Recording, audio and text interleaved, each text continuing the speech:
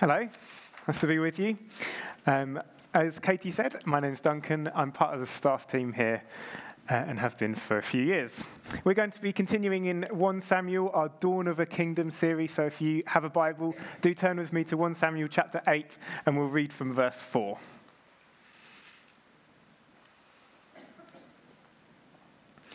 Then all the elders of Israel gathered together and came to Samuel at Ramah and said to him, "Behold, you are old." Quite a way to introduce yourself to someone, isn't it? You can try it yourself after the meeting if you like. Perhaps insert your own factual observation of the person you're meeting. "Behold, you are old, and your sons do not walk in your ways. Now appoint for us a king to judge us like all the nations." But the thing displeased Samuel when they said, "Give us a king to judge us." And Samuel prayed to the Lord. And the Lord said to Samuel, "Obey the voice of the people in all that they say to you. For they have not rejected you, but they have rejected me from being king over them. According to all the deeds that they have done from the day I brought them up out of Egypt, even to this day, forsaking me and serving other gods, so they are also doing to you. Now then, obey their voice. Only you shall solemnly warn them and show them the ways of the king who shall reign over them." Samuel duly does so and tells them just how terrible their lives are going to be under the reign of a king. Unfortunately, picking it up in verse 19. But the people refused to obey the voice of Samuel. And they said, "No, but there shall be a king over us, that we also may be like all the nations, and that our king may judge us and go out before us and fight our battles." And when Samuel had heard all the words of the people, he repeated them in the ears of the Lord. And the Lord said to Samuel, "Obey their voice and make them a king." And Samuel then said to the men of Israel, "Go every man to his city." The story of chapters 4, 5, and 6, as we looked at last week in 1 Samuel, are the story of catastrophic defeat for the Israelites at the hands of the Philistines. And chapter 7, which we haven't had a chance to look at, is the story of, in 4, 5, and 6, they had a rather wonky view of God and how they should relate to him and how God would be there for them. And chapter 7 is the story of the Israelites returning to God, seemingly with all their heart, we'll see in a moment, returning to God with all their heart, and then God instantaneously delivering results for them. Being undoubtedly, it was God that then led to them defeating the Philistines and granting them peace over their land. So essentially, delivering to them all that they could ever have dreamed of and hoped for. And so we would think, well, surely now the Israelites, having got right with God, will have learnt their lesson. They will be delighted with God now being their king. Now they've come back to him, he has given them everything they could ever want. Surely they'll never reject him or go against him. Well, as we have seen in their passage, they immediately following on from the end of chapter 7, where all of that happens, we have chapter 8. They come to Samuel, the person who relates to God on their behalf, and they say to Samuel, they demand a king from him. "Give us a king." And their asking for a king is not just a minor reshuffle, a political organizational thing. It is a major way that the Israelites would then learn to operate as a people, and particularly how they then relate to God. And the language that they use throughout this passage that we've looked at of asking for a king suggests that they think they don't have a king already. Give us this brand new thing, a king, is the tone of how they're asking. But throughout this book so far, and the book of Judges, they have a king. They are quite clear in their mind that they have a king, and their king is God. And so in asking for a king, it's not just give us a new government system. They are rejecting God. How has this happened so quickly from the end of chapter 7 to the beginning of chapter 8? God delivering everything they could ever want, and then them basically saying, "No thanks, God." What has happened? Well, to be fair to the Israelites, it wouldn't have just happened like that. They didn't consciously set out to reject God. I'm sure after he started to deliver peace to them with all their enemies, they would have been in worship. God, you have done it all for us. You've delivered us. We'll never forsake you. We'll never turn from you again, God. But then some time passes. And we get some clues in verses 5 and 10. They're not just asking for a king. They're asking for a king like all the other nations have. Time passes. Their heads get turned. Just starts small. Oh, they've got nice chariots over there. Why don't we have nice chariots? Their walls look so high and safe. I bet we'd be secure in there. I don't feel very safe here. Do you think it's got anything to do with the king that they have, or the king that they have, or the king that they... We're the only ones that don't have a king.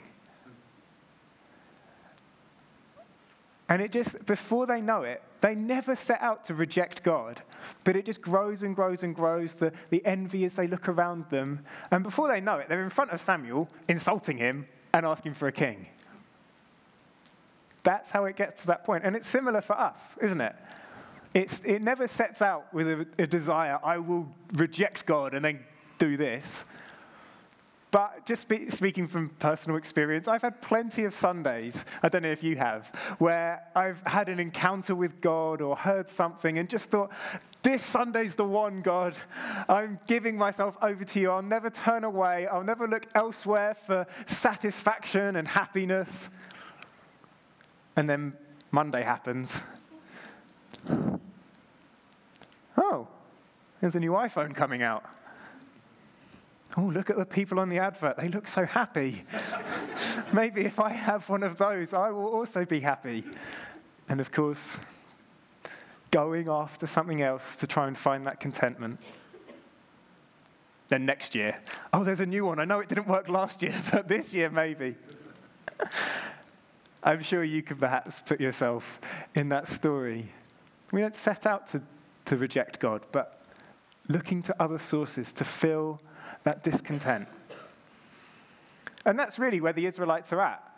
They're just losing that trust in God that he will be able to deliver everything that they need for satisfaction and happiness. And what it really boils down to, I guess, is two areas. They start to lose confidence that God, as their king, is able to provide everything that they need. And if he's able, that he then cares enough about them that he will and is willing to provide for their needs. That's the source of their discontent. God responds from verse 7. And the Lord said to Samuel, obey the voice of the people in all that they say to you. For they have not rejected you, but they have rejected me from being king over them, according to all the deeds that they have done, from the day that I brought them up out of Egypt, even to this day, forsaking me and serving other gods. So they are also doing to you. God there, in particularly mentioning the delivery from Egypt, he's reminding them, he's bringing to mind their history together.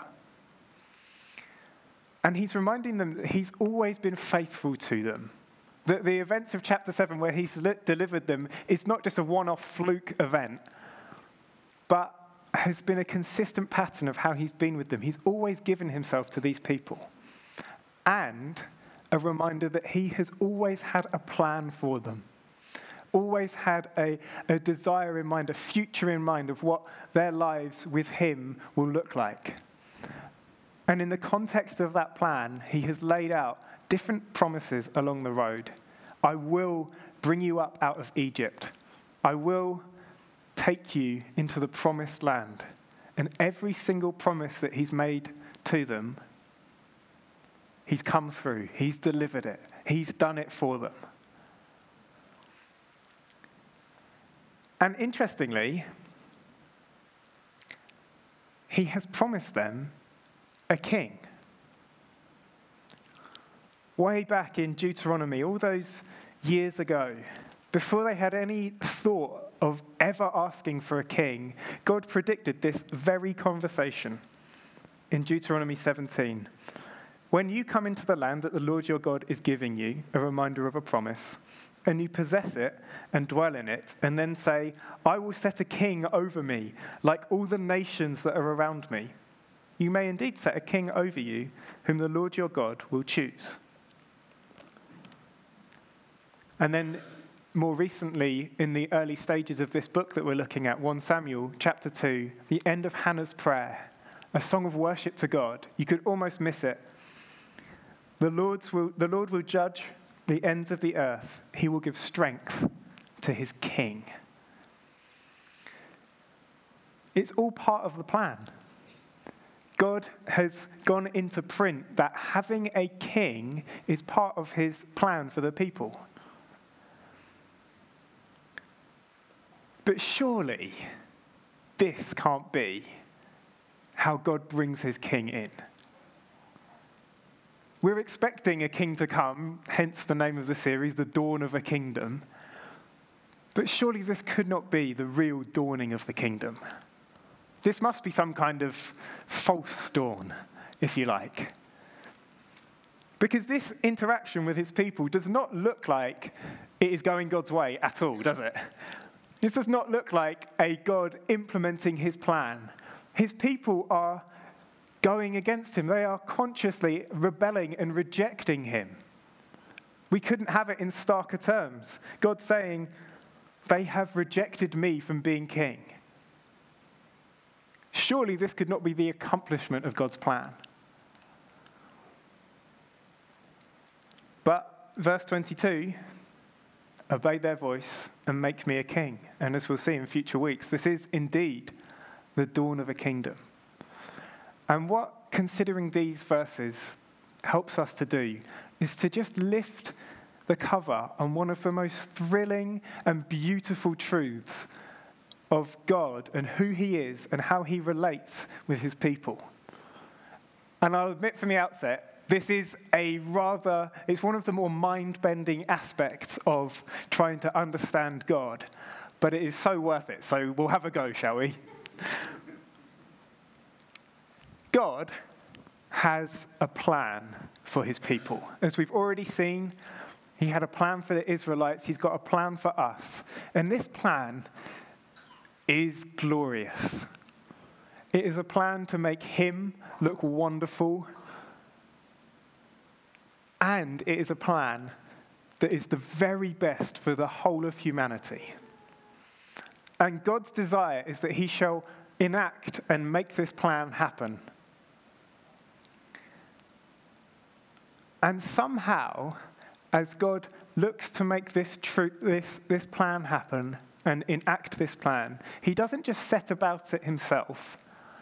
Somehow, as we see in this story, he is able to take the brokenness and flawed aspects of humanity, take broken people like these Israelites who are directly going against his wishes, bring in their sinful actions, their rebellion, and their desire to go against him, and somehow bring all of that and use it to enact his flawless plan. And he doesn't work in spite of the flaws of his people. He doesn't somehow find a creative solution to work around it. Let me tell you how I used to think about how God would do these things. You can have a little laugh at me. Because I wouldn't have said this consciously, but actually I realized this is what I believed. I basically believed that God would look at his people, in this case the Israelites, and he would think, right, what have we got? What have we got here? And he would think, oh, not got much good. Quite a lot of bad, but there's one or two kind of good aspects. Let's kind of take them out and try and use them and just maybe advance the plan just a little bit. I saw it a little bit like the infinite monkeys, infinite typewriters thing, where there's a thing that if you give an infinite number of monkeys an infinite number of typewriters, one day they will write the works of Shakespeare. And I basically saw it like that. If you just give enough flawed people enough time, eventually they'll do enough good that we'll be able to see the plan through to completion. But that is not how God works at all. He doesn't just use our good. What God is able to do is he somehow, and this is the mind-bending bit, he somehow manages to take the whole of the Israelites, or whatever people we're considering, and their brokenness, their disobedience, their rejection, and take the whole lot and turn it into something beautiful and wonderful, and not work in spite of it, but actually work through the flawed actions of broken people to achieve his perfect will. He weaves in imperfection and sinful response into his sovereign purposes.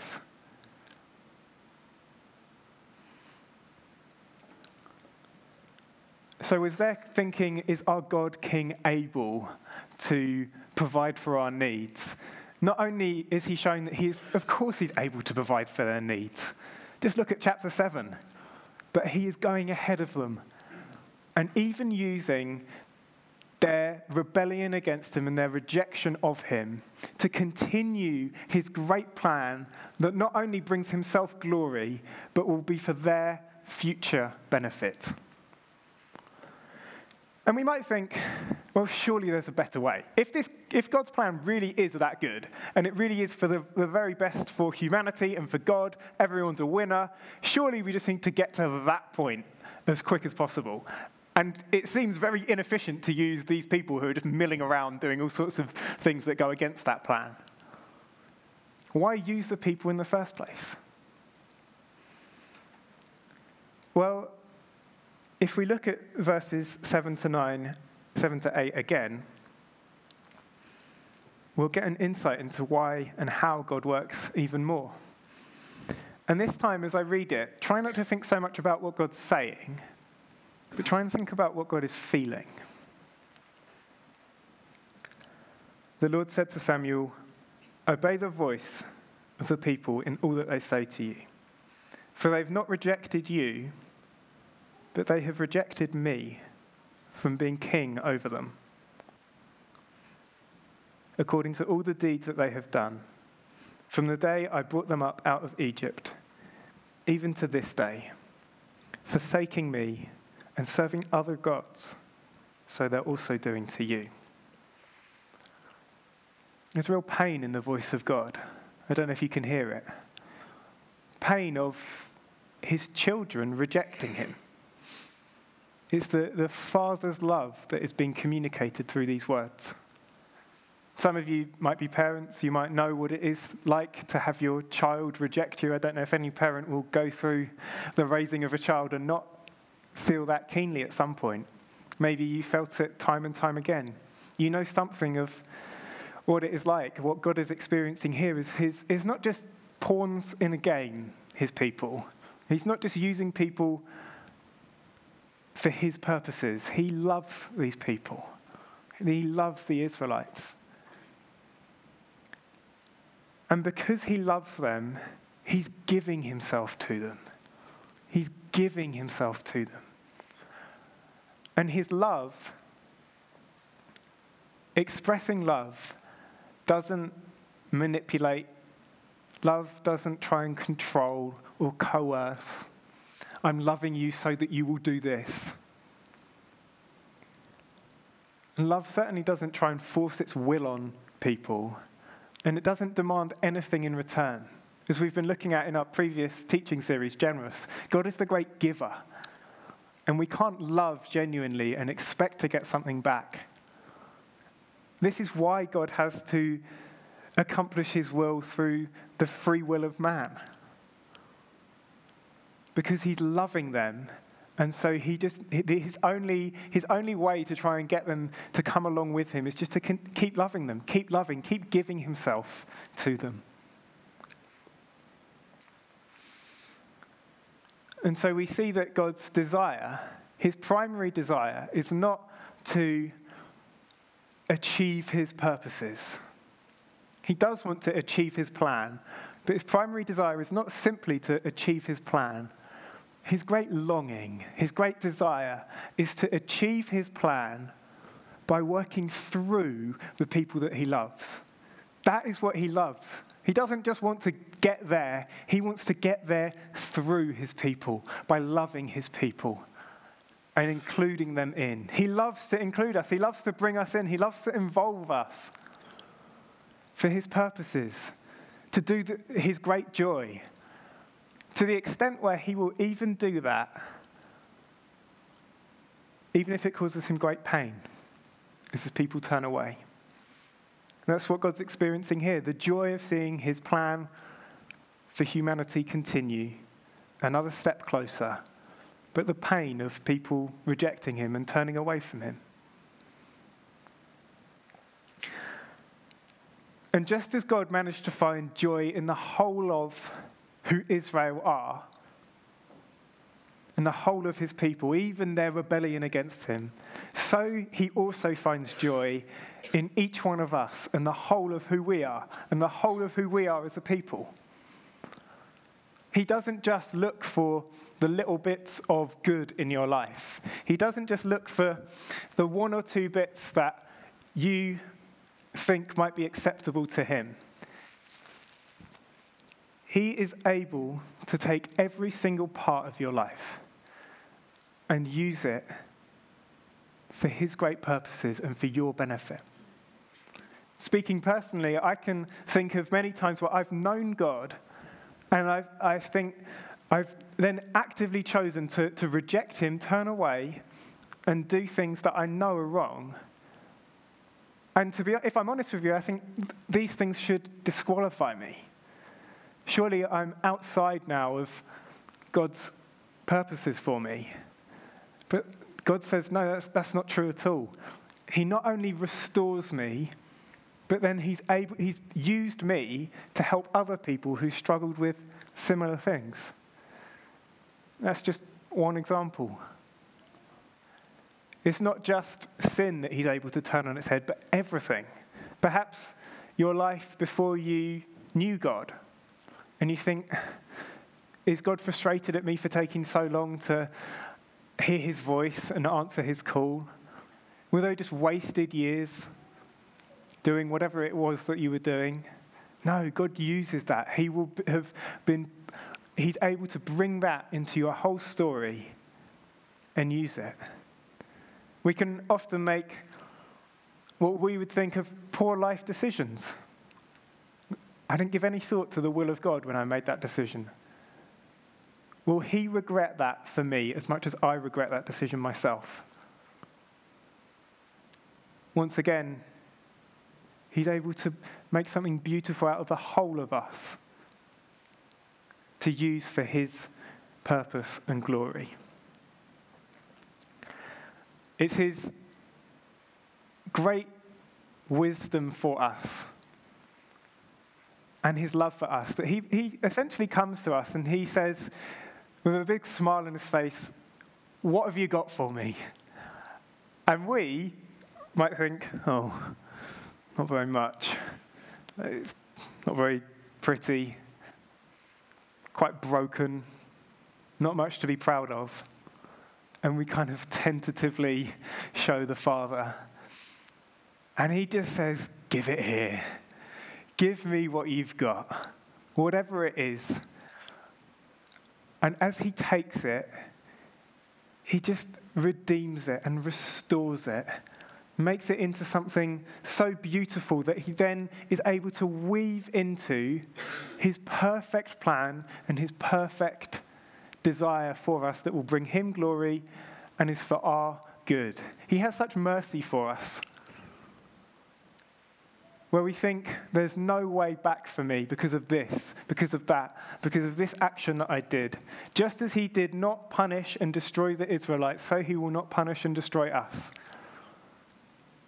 Not only will he not do that, but he delights in restoring us. One writer, when commenting on this passage, describes this as God's ability to bring true blessings out of the ashes of misguided dreams. Isn't that beautiful? True blessings out of the ashes of misguided dreams. Not one single part of us is wasted when God offers us a way into relationship with him. We are crafted exactly how God wants us to be, and he uses the whole of us. So the Israelites, just as they doubted God as their king, is he able to meet our needs? Is he willing? Well, he, as we look at this passage, he shows himself to be so powerful and so loving towards his people that not only does he meet all of their current needs and provide over and above what an earthly king could provide, but he has gone way before them and is even able to use their disobedience for their good and bring something beautiful out of them actively turning against him. And so that might bring to mind just one final question. Should we just follow in Israel's footsteps? Should we just reject God? Israel rejected God. The kingdom began to dawn. Something good came of it. So surely the more that we reject God, the more the kingdom will dawn. Perhaps a different way of looking at the question, though, is why would we choose to reject God? Rejecting God has its consequences. We don't have time to look at it now, but verses 10 through to 18 are the immediate consequences of turning away from God and asking for a king. And God saying just how terrible your life is going to be with this king. And similar for us, if we sin, there are consequences that often make our lives in the now much worse. Although there could be pleasure for a season, it always leads to regret and disappointment and discontent. And it then has an impact on the people around us, the people we love. And as we've seen, it has an impact on God. And so there are real consequences to rejecting God. And our desire to reject God always is exactly the same, really, as the desire that the Israelites had. It comes from a lack of understanding of who God is, how much he loves us, and just how active he is in caring for us and planning for our future. And we have such a greater vantage point now than the Israelites had, particularly in seeing just what God is up to with his creation. They had their history that they perhaps could have done a better job of learning from and considering, but we now stand not only with their history in mind, but we can see some of what was ahead for them. And as the kingdom begins to dawn, we'll meet the first two kings. And we'll meet King Saul and we'll meet King David in the coming weeks and see how God's love just continues to flow and continues to be merciful and patient with flawed people. And not only is he merciful to them, but uses them for his purpose.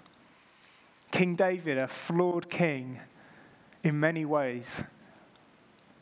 But then how this kingdom that David ruled over was merely just a forerunner, a foreshadowing of the king that is to come. And that through David's line of many more flawed individuals would come the unflawed one, would come the Christ, the king that the Israelites and indeed we have been longing for. The king that would come and establish his kingdom, a kingdom where there would be no turning of heads to find contentment elsewhere, because in this kingdom, all are captivated by the King, the one who is the source of joy, the source of safety and security, a kingdom where all needs are met, the deepest needs of our hearts, not the superficial felt needs. The kingdom that has come through Christ. A kingdom that has come, but as I'm sure we're all aware of, it hasn't yet fully come. It's why we still struggle. But every time we say yes to Jesus, every time we say yes to his kingdom continues to dawn. Every time we say no to the destructive and damaging power of sin, the kingdom advances. Every time we refuse to turn our heads and be drawn in by whatever it is that causes us to turn away from him, his kingdom continues to dawn. And it doesn't just benefit us as we say yes to Jesus, but it delights God. No longer, when we say yes to Jesus, is it a dual, complex emotion for God as he experiences the joy of seeing his purposes happen, but the pain of his people rejecting him. When we say yes to following Jesus, it is simply delight from God. A delight that we are responding to his love in the way that he always hoped that we would. That we're choosing to line ourselves up with him and enjoy the benefits of his kingdom. Rick.